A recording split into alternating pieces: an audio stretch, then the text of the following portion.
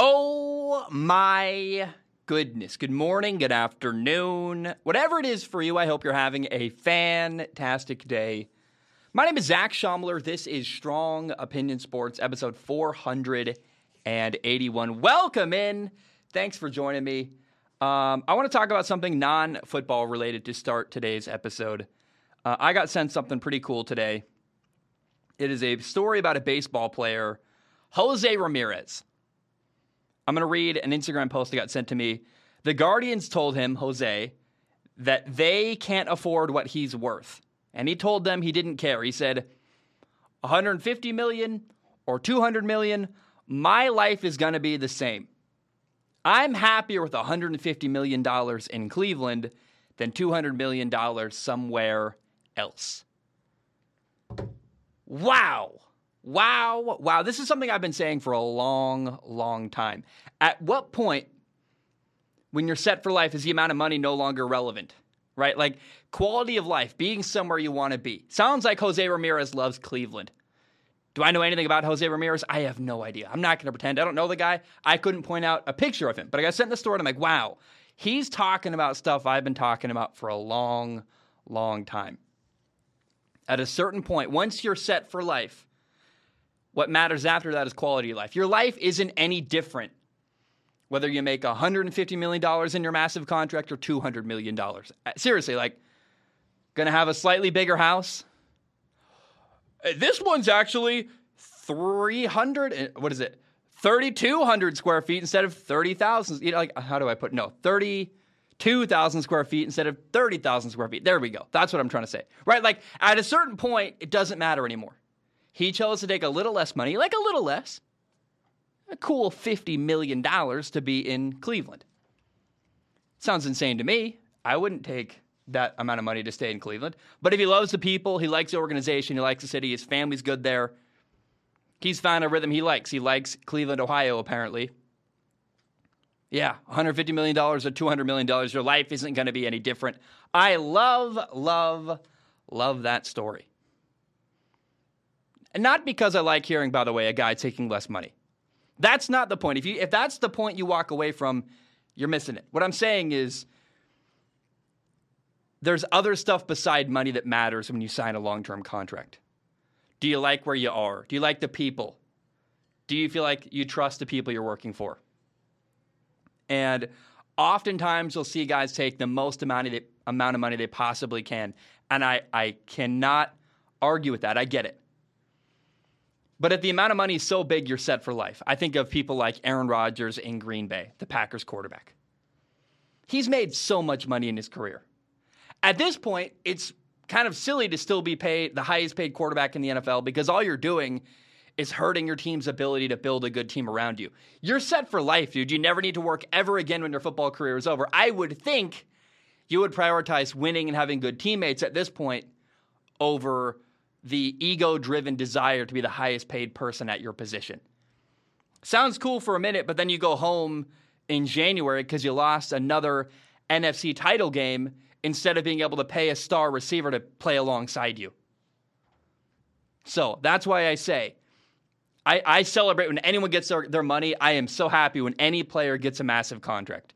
But when you see a guy doing the math and realizing, look, my life is, I'm set for life. No matter which amount of money I take, I'm going to take a little less to be somewhere I really want to be.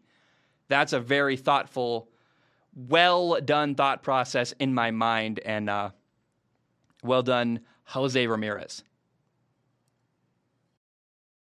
Okay, the Las Vegas Raiders declined the fifth-year option for all three of their 2019 first-round draft picks.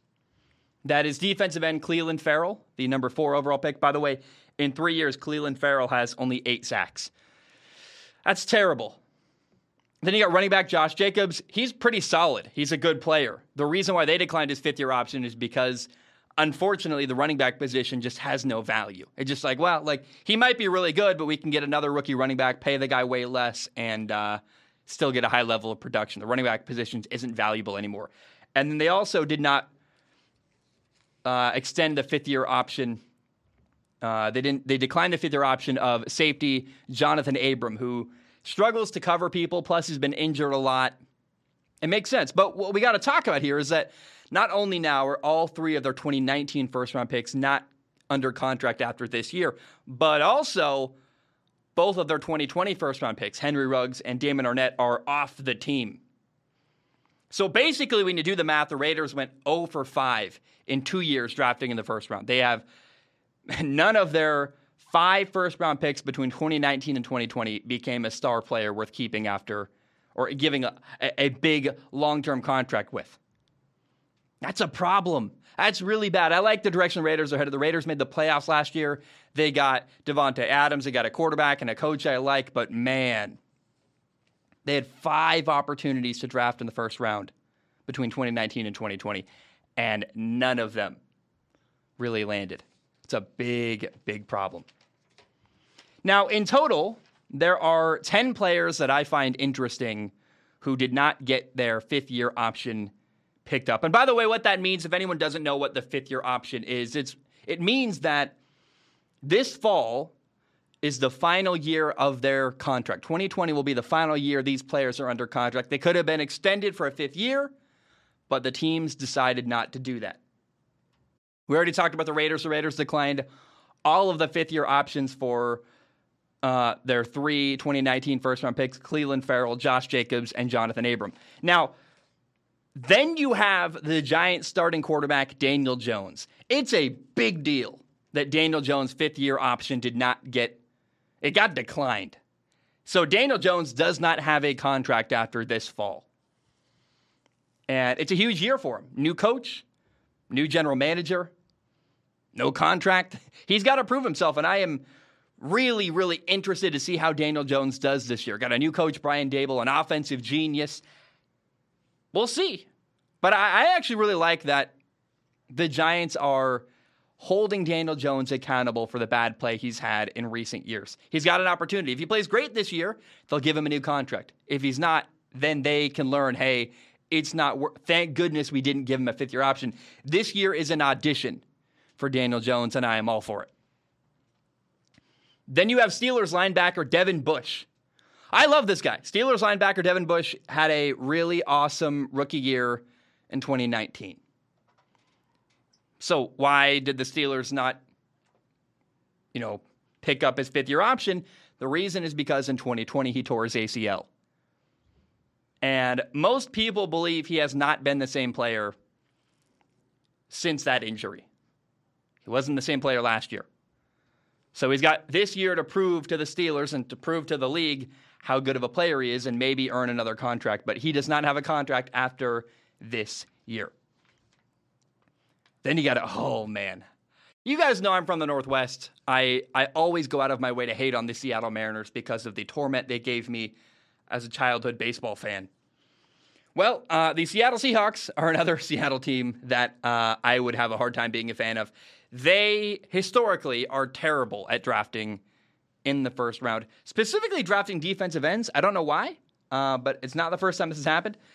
They drafted defensive end L.J. Collier in the first round of 2019. 3 years in, this guy has 3 total sacks. He's not even a starter. That's a bust. That's a first-round draft pick that did not work out. They did not pick up his 5th-year option. Very obvious why. Not even a starting player in Seattle now. It's like, oh my gosh, this team is so bad at drafting in the first round. The Vikings declined the 5th-year option for their center. Maybe we'll see, Garrett Bradbury. He got benched for part of last year for Mason Cole, who's now somewhere else. His future is uncertain, but the Minnesota Vikings did not pick up his 5th-year option. That's Garrett Bradbury, the center in Minnesota. Similarly, the Falcons did not commit to their right tackle, Caleb McGarry. He struggled with pass protection. By the way, I trained with this guy in high school. We're from Washington together. I don't know him that well, but I met him a couple times. He was always nice to me. I don't want to talk ill of him. But he really struggled with pass protection in recent years. They drafted 2 offensive linemen in the first round of 2019. Chris Lindstrom has been awesome. They committed to him. But Caleb McGarry, he's at risk of losing his job. They brought in Jermaine Ifedi, and we'll see. It's very possible that Caleb McGarry is not going to be the right tackle starting in Atlanta for much longer. Next, you have the Chargers defensive lineman, Jerry Tillery. Here's an interesting one. I think it's a fascinating story because he is a starting player, and he did have the best year of his career last year. Like he's shown improvement as his career has gone on. But the LA Chargers last year really struggled on defense to stop the run. They just could not. Teams are running the ball all over the Chargers defense last year. And Jerry Tillery is part of the problem. So 2020 is a huge year for him because not only does he not have a contract after this year, but it also, I think, unfortunately, I agree with the Chargers not extending his contract. Even though he's a starting player, they were going to have to owe him nearly $12 million in 2023. And his production level simply does not warrant being paid that much. You can't commit that much money to him to be a decent, but only really decent starting player. And we'll see how he does this year. Can he earn another long-term contract in LA or somewhere else? It's a massive year for Jerry Tillery in LA. And then finally, you have a player that I have talked about a lot that, man, he's been disappointing in his career. It is Patriots receiver N'Keal Harry. The Patriots declined his fifth-year option. His career has been very disappointing. Think about this, by the way. I did a film analysis video a long time ago about Tom Brady. I'm very proud of it. It was explaining why, even after Tom Brady's final year in New England, he was still a good quarterback. The team around him wasn't very good. And one of the people I remember calling out in that video was rookie at the time receiver N'Keal Harry. And one of the more fun what-if questions to ask about the NFL recently is, what if N'Keal Harry had been a really good, incredible receiver?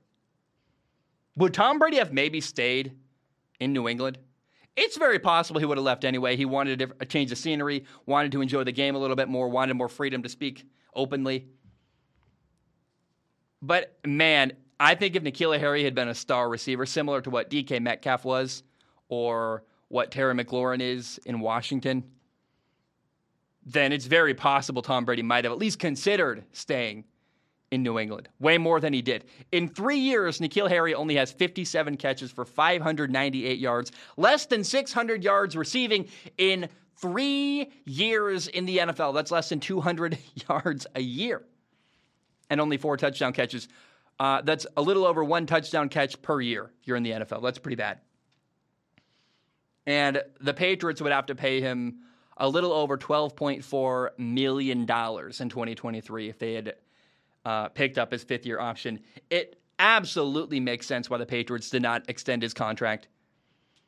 His production level is nowhere near worth $12.4 million. And, I guess 2022 is a chance for N'Keal Harry to prove himself, but I am not hopeful. In fact, I'm very skeptical, and I believe he's a bust. I don't like saying that, but he, has not worked out in the NFL. I want to talk about teams that have had let's talk about teams that have had a really good offseason. Teams that I like, that I go, wow, hey, well done. We'll start with team number 1. It's the Miami Dolphins. By the way, this is in no particular order. These are just teams that I like. I think the Miami Dolphins have had a really good offseason. They brought in a new head coach, Mike McDaniel. He's a great offensive mind. He's quirky. He's entertaining. He likes their quarterback, Tua. And I think he's going to use the pieces they have in Miami really, really effectively. So they got a new head coach. They traded for superstar receiver Tyreek Hill. They signed running back Chase Edmonds. And now they've got a dynamic duo at receiver, Tyreek Hill and Jalen Waddle. That is incredible speed. What they are going to do running after the catch is going to be incredible. I just want to see Tua throw shallow crossers all day. 5-yard underneath routes to Tyreek Hill or Jalen Waddle all day. Let him run after the catch. It'll be incredible. But what Miami did by adding Tyreek Hill and a coach who I respect on the offensive side of the football is really make them must-watch television. I was not interested in Miami. I was like, they just. I like Jalen Waddle, but Tua's not interesting, and we'll see what happens. Then they added Tyreek Hill. Then they added Mike McDaniel, and I was like, okay, wow. It's amazing how that little change can really elevate the way you view a football team. And I'm interested, man. I'm excited to watch them play. I think this is a monumental change for them, and good for them. They've had a good offseason. The Denver Broncos have also had a good offseason. They brought in a new head coach, Nathaniel Hackett. And then the headline story for Denver is they traded for superstar quarterback Russell Wilson. How can you trade for Russell Wilson and not call that an incredible offseason? Good for them. That's a monumental move. The foundation of your football team has been forever changed. You now finally have the quarterback you've been waiting for since Peyton Manning left.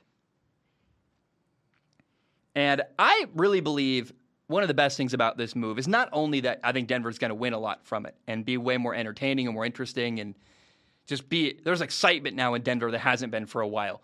But also, you're going to see young star players emerge. People that think of receivers, Jerry Jeudy and Cortland Sutton. People around the league don't even understand how good they are because they've had Teddy Bridgewater throwing them the football, Joe Flacco throwing them the football. I am telling you now, just wait and see how good Jerry Jeudy looks when he's got Russ throwing him the football. It's going to be awesome. Great offseason for Denver. They got their quarterback. It's a good football team, by the way, with now a superstar quarterback, and I think it's going to be a home run. They've had a really, really good offseason in Denver. How about Indy? The Indianapolis Colts. I think the Colts have done about as well as they possibly could this offseason. They traded for veteran quarterback Matt Ryan. I think of all the options available, pretty good. Okay, wow. I didn't expect that at all. It was exciting. They added a stud corner, Stephon Gilmore, the 2019 Defensive Player of the Year. He still can play. He's 31. He can play at a really high level. They traded for defensive end Yannick Ngakoue. By the way, I didn't realize this. Yannick Ngakoue, he's only 27 years old. And he recently turned 27. Like, he's a young dude, former Pro Bowler. This defensive line in Indy is awesome. Kwity Paye, former first-round pick, Yannick Ngakoue, DeForest Buckner in the middle. I mean, I think it's going to be a formidable defensive line in Indy. You got two stud corners, Stephon Gilmore and Kenny Moore. Good offensive line, a running back, Jonathan Taylor. I look at Indy right now. They are the best team in the AFC South, and good luck convincing me otherwise. I think Tennessee will challenge them a little bit, but wow, right now, Indy went from a team that didn't make the playoffs last year to a team that should be the favorite to win that division, the AFC South. How about the Baltimore Ravens? The Ravens, I'm not going to lie. They haven't made any crazy free agent signings, or in fact, really, I thought they got worse at receiver. They traded away Marquise Hollywood Brown. But the Ravens had an insanely good NFL draft. They brought in 3 studs. They drafted safety Kyle Hamilton out of Notre Dame, the best safety in the draft, arguably like one of the better players that might go underappreciated because other teams had other needs. But the fact that Baltimore got Kyle Hamilton is incredible. I don't think they thought they were going to be able to draft him. They also drafted a center, Tyler Linderbaum. Going to be great for them. And in the second round, they got a player that probably would have been drafted in the top 15, David Ojabo, who tore his Achilles during his pro day. He's a first-round talent who won't play this year, but 2023, David Ojabo is going to come out of nowhere and shock a lot of people. He's a really, really good football player. Again, the Ravens have questions at receiver. They got the guy in Minnesota, I'm blanking on his name right now, Rashad Bateman. That's about it. He's got to step up. But I thought that Baltimore had a deliriously good draft. I mean, it's incredible and probably the best draft of any team around the league. Now, another team that had a great draft, probably the second best, if not the best draft, is the New York Jets. They had 3 first-round picks. I loved all 3. They drafted corner Sauce Gardner. They drafted wide receiver Garrett Wilson. It's going to be fun to watch Zach Wilson throw to Garrett Wilson. and they got an edge rusher, Jermaine Johnson. On top of that, in free agency, the Jets added DJ Reed, a corner, a safety, Jordan Whitehead, and a tight end, CJ Uzoma. Now, look, all of this really depends on, these moves sound good on paper, and I really like them. Your second-year quarterback, Zach Wilson, has to play well, or else it isn't going to matter at all. But you can't deny that the New York Jets are way, way, way better than they were in January. Good for the Jets. They've had a really, really good off season. The Chargers have had a really good off season. I think they made 3 moves that were massive. Like, massive. There's not a ton. Like, the Jets brought in a lot of new talent.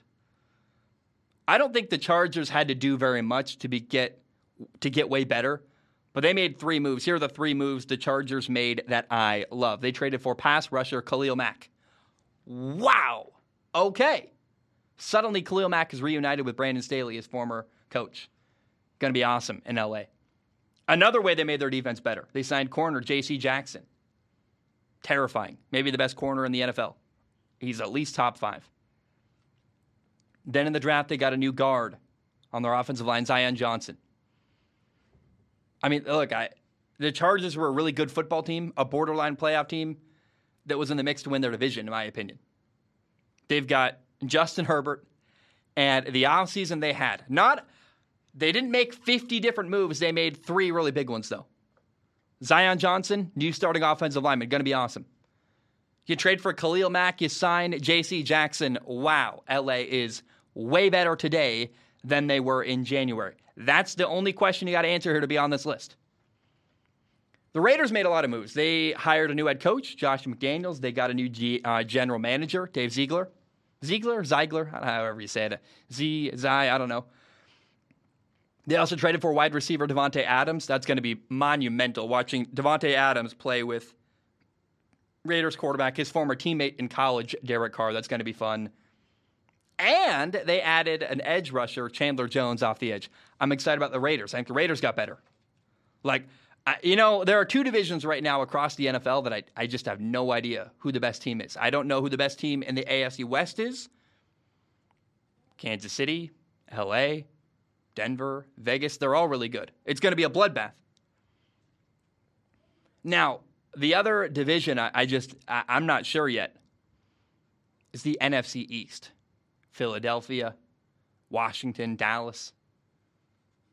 The Giants are not the best team in that division. But between those 3, I'm like, you know what? Could go anyway. Could go anyway. I don't know. That leads me to the Philadelphia Eagles. The biggest move the Eagles made in Philly this offseason was they traded for receiver A.J. Brown. Wow. Devontae Smith, A.J. Brown, got to be an awesome receiving duo in Philly. Plus, they drafted 2 studs on defense in the draft. They brought in defensive tackle Jordan Davis out of Georgia. They also brought in Georgia linebacker Nakobe Dean. Oh, and by the way, they got in a new tight end, a backup tight end, Grant Calcaterra out of Oklahoma. I love him. And the quarterback position is very, very interesting in Philadelphia. Jalen Hurts is QB1. But they also have Gardner Minshew behind him, who everyone knows I love Gardner. And another interesting player. Philadelphia is a team I can't wait to watch during the preseason simply because their quarterback situation is so interesting. They brought in a rookie undrafted free agent quarterback, Carson Strong, out of Nevada. He has been dealing with a knee injury. That's why he didn't get drafted. People are scared off of him. I get it. When the knee was good, the film was really good. The film was borderline first-round talent. And he's a guy with a lot of potential that and it's a massive if his knee can be good, then Carson Strong could really challenge the entire Eagles quarterback room from the back. And keep your eye on him. How about New Orleans? The Saints had a really, really good offseason so far. At least every move they made between the draft and free agency, I love it.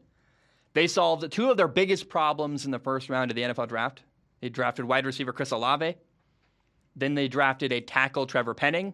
Great. Bam. 2 biggest problems solved. Oh, and by the way, they signed a safety, Tyrann Mathieu. They brought in Tyrann Mathieu to a defense that's already really good. I think the Saints are a lot better team today than they were last year, and I'm hearing a lot of chatter that, oh, the Saints are going to win the division. The NFC South. No, Tampa's going to win that division. But I do think New Orleans is in a position to challenge them more than ever before, and I'm really excited to see. Remember, this is 2 years removed from New Orleans beating Tampa twice in the same year. Like, it's not as if New Orleans is a terrible football team. They got some dudes, and if Jameis Winston, big if, but if Jameis Winston, their quarterback, can play well, then you're looking at a team that could be competing for the division for sure. I don't think they're going to win it, but they really could challenge Tampa if Jameis will play really well. I think the Steelers have had a good offseason. This was a team I almost didn't include on the list, and I thought about it. I'm like, well, they solved a lot of problems. They brought in, first of all, one move that's underrated that Pittsburgh made is they brought in defensive assistant and linebackers coach Brian Flores, who is a guy that is a really, really smart defensive mind. Who knows what kind of impact he's going to have on this football team? But I can't imagine Brian Flores being in your locker room as anything but good for your football team. Like, he's a great defensive coach, and I think he's going to be awesome. To work with them, they signed linebacker Miles Jack out of Jacksonville. I love this guy. Miles Jack from Seattle. Dude is a baller. Technically from Bellevue, Washington, but oh my gosh, this guy is incredible. The biggest need for Pittsburgh going into the offseason was you got to figure out the quarterback position. Big Ben retired. They signed Mitchell Trubisky. Then in the draft, they drafted who they believe is their future franchise quarterback, Kenny Pickett. And then another move they made that I love, they drafted Georgia receiver George Pickens. And historically, Pittsburgh is really, really good at drafting at the receiver position. This feels like another one of those guys who's going to be just a second-round pick, kind of come out of nowhere, and George Pickens is going to be a stud for the Steelers. Is that what they call them? Is that the Yinzer accent? They go, the Steelers. I can't do it. Sorry. I can't do a Pittsburgh accent. Fire me. Sorry. I have two honorable mentions here. Two teams that I think have had good off seasons, but I'm not. One is better than the other. We'll start with the better one. So I feel weird saying the Lions have had a good offseason. The Detroit Lions, I thought, have had a good offseason for one reason. They drafted a player in the second overall pick who wasn't a quarterback. Thank goodness. I was really worried that Detroit was going to draft Malik Willis, number 2 overall, and that would be really stupid. No, they didn't. They drafted Aiden Hutchinson, a defensive end. So they got a really good player to build around Aiden Hutchinson. They also, later in the first round, drafted a wide receiver, Jameson Williams, to help support their quarterback, Jared Goff. And philosophically, Detroit said, we got Jared Goff. We're paying him a lot of money. We're going to build around him and keep working on making our football team better. If Jared Goff doesn't work out, that's a problem for later. Let's build our football team. I love that philosophy. Well done, Detroit. I agree. I think that's awesome. Great approach by the Lions. Now, the Washington Commanders have not necessarily had a good offseason if you look at stuff off the field.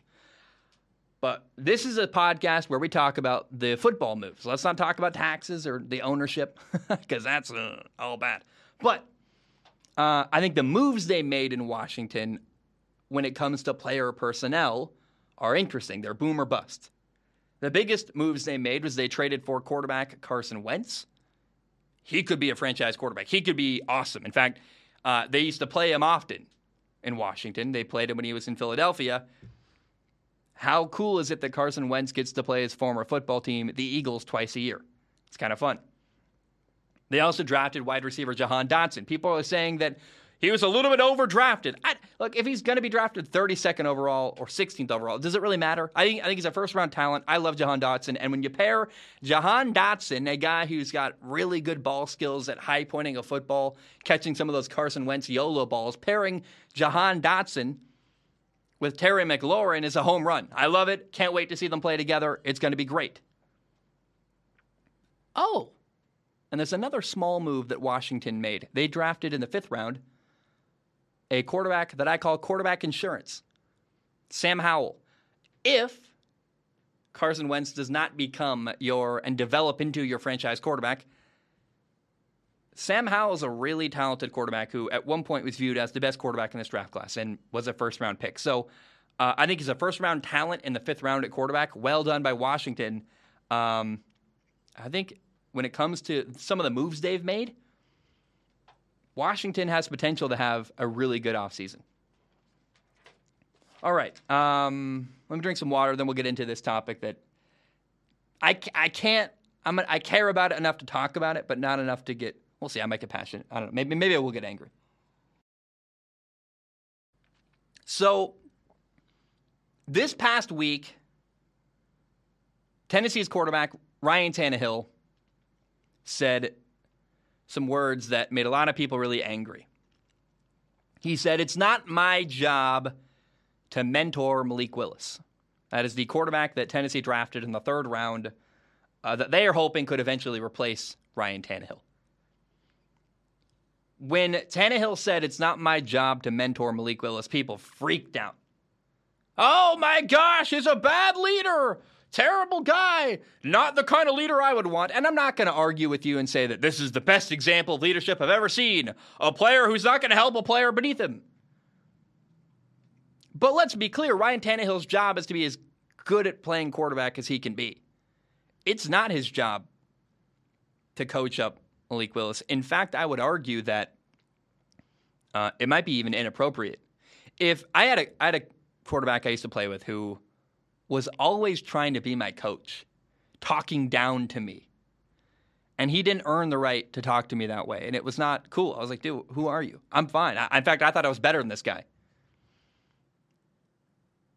You don't need Ryan Tannehill talking down to Malik Willis and trying to coach him up all the time and teach him everything. He's not a coach. The Tennessee Titans have a coaching staff to do that, right? That's not Ryan Tannehill's job. In fact, like I said, relationally, it could become inappropriate if Ryan Tannehill was always trying to tell Malik Willis what to do. Because, like I said, I think in the past, the quarterback I was playing with, he did a lot of that stuff to try to assert his dominance over me. It was him making himself feel like he was better than me. And it's not like Ryan Tannehill doesn't already have enough to worry about. Like, he's kind of struggling a little bit as a quarterback. He has to earn his job and work hard to play well. You can't divide Ryan Tannehill's attention. That's nonsense. Oh, and it's also not like Ryan Tannehill said he's not ever going to answer a question Malik Willis will ask him, or he didn't say, I'm going to treat him badly. You know what? When Malik Willis walks into the room, I'm going to turn my back and not even look at him. It's not like he said that. People are acting like that's what he said, but because we live in a reactionary world where people hear one thing and then assume an extreme opinion and yell and scream. Here's a level-headed opinion. Hey, it's all fine. It's not his job to coach up Malik Willis. In fact, I would argue it could even be inappropriate. And you can't expect Ryan Tannehill to help another player take his job. Are you kidding me? He wants to play. If you're Ryan Tannehill, you don't even believe you're going anywhere. You're like, look, I'm the starting quarterback in Tennessee. I got a big contract. I'm here for the next 6 years. I'm only 33 years old. I'm not going anywhere. Ryan Tannehill's going to fight for his job as he should. And simply saying, hey, I'm not going to mentor Malik Willis is not the same as saying, I'm going to treat Malik Willis badly. He didn't say that. He just said, look, my job is to do my job really well, which is to play quarterback at a high level. And I'll tell you what, I'm sure he's got his plate full trying to make sure that happens already. Last thing Ryan Tannehill needs to do is worry about another responsibility, coaching up a player. So I hate that. This week we had to have this conversation. I tried to ignore it. Here we are recording, so I got to talk about it. But come on, guys. Come on. He's not a coach. Weird to me that this, I'm not surprised. It's the slow time of year. No one has anything to talk about. Some people come up with, hot takes and opinions that are silly, or maybe say stuff they don't believe, or trump up an opinion that they might kind of agree with, but then they got to turn it into more to get clicks and views. But to me, I'm like, it doesn't really move the needle. It's like, it's just a quote. People find a reason to be angry at it, and then everyone has some crazy opinion to get views, and here we are. Seattle Seahawks head coach, my notes say quarterback, the Seattle Seahawks head coach, Pete Carroll, appears to be committing to his young quarterback, Drew Lock. Remember, they got Drew Lock in a trade with Denver when they traded Russell Wilson away. Now, Pete Carroll has come out and said that Drew Lock would have been the best quarterback available in the 2022 NFL draft. Hey, all the quarterbacks drafted this draft where Kenny Pickett was the only player at the quarterback position drafted in the first 2 rounds. Yeah, Drew Lock is better than Kenny Pickett. Drew Lock would have been the first guy off the board. He's better than all of the other rookie options. So, actually, if you interpret it that way directly, then Pete Carroll's got to feel pretty good about Drew Lock. And I will say, when Drew Lock played under Vic Fangio in Denver, remember Vic Fangio, this really, really, conservative defensive head coach. Drew Lock never really got a fair shot in that system. He wasn't trusted. They never even gave him really an opportunity to fail. They just said, we don't trust you enough to even give you a shot. I'm a tough old coach fighting for my job. And Vic Fangio came across as very unlikable many times in Denver. One of the things that bothered me was he never would give Drew Lock a real shot. So I am open to seeing what Drew Lock can do in Seattle. Okay, there we go. Let's see what can happen here. Now, Pete Carroll also gave this quote. He said, he was talking about the quarterback position, and he said, I don't see us making a trade for anyone. So Pete Carroll said, we're not going to trade for another quarterback. And a lot of people went, oh, so Pete Carroll doesn't want Baker Mayfield. Maybe. In fact, probably. However, saying you're not going to trade for another quarterback does not entirely rule out the possibility of Baker Mayfield going to Seattle. I've said for a while now, nobody's going to trade for Baker Mayfield. He's too expensive. If you're going to trade for him, you got to pay Baker around $19 million next year. But if Cleveland will release Baker Mayfield and he was a free agent, I think Seattle would sign him. And at least they're making a phone call to try to get him. I don't know that Baker would go to Seattle. I think he would, but I can't assume that. But if Baker was a free agent right now, even based on this quote and these couple quotes, I think Seattle would still find a way to go make a move and get Baker Mayfield. Pete Carroll loves competition. Here's another theory, by the way, on Baker Mayfield. A lot of people are talking about, we're kind of moving into this period where, hey, Baker's not been traded away. He's expensive to trade for.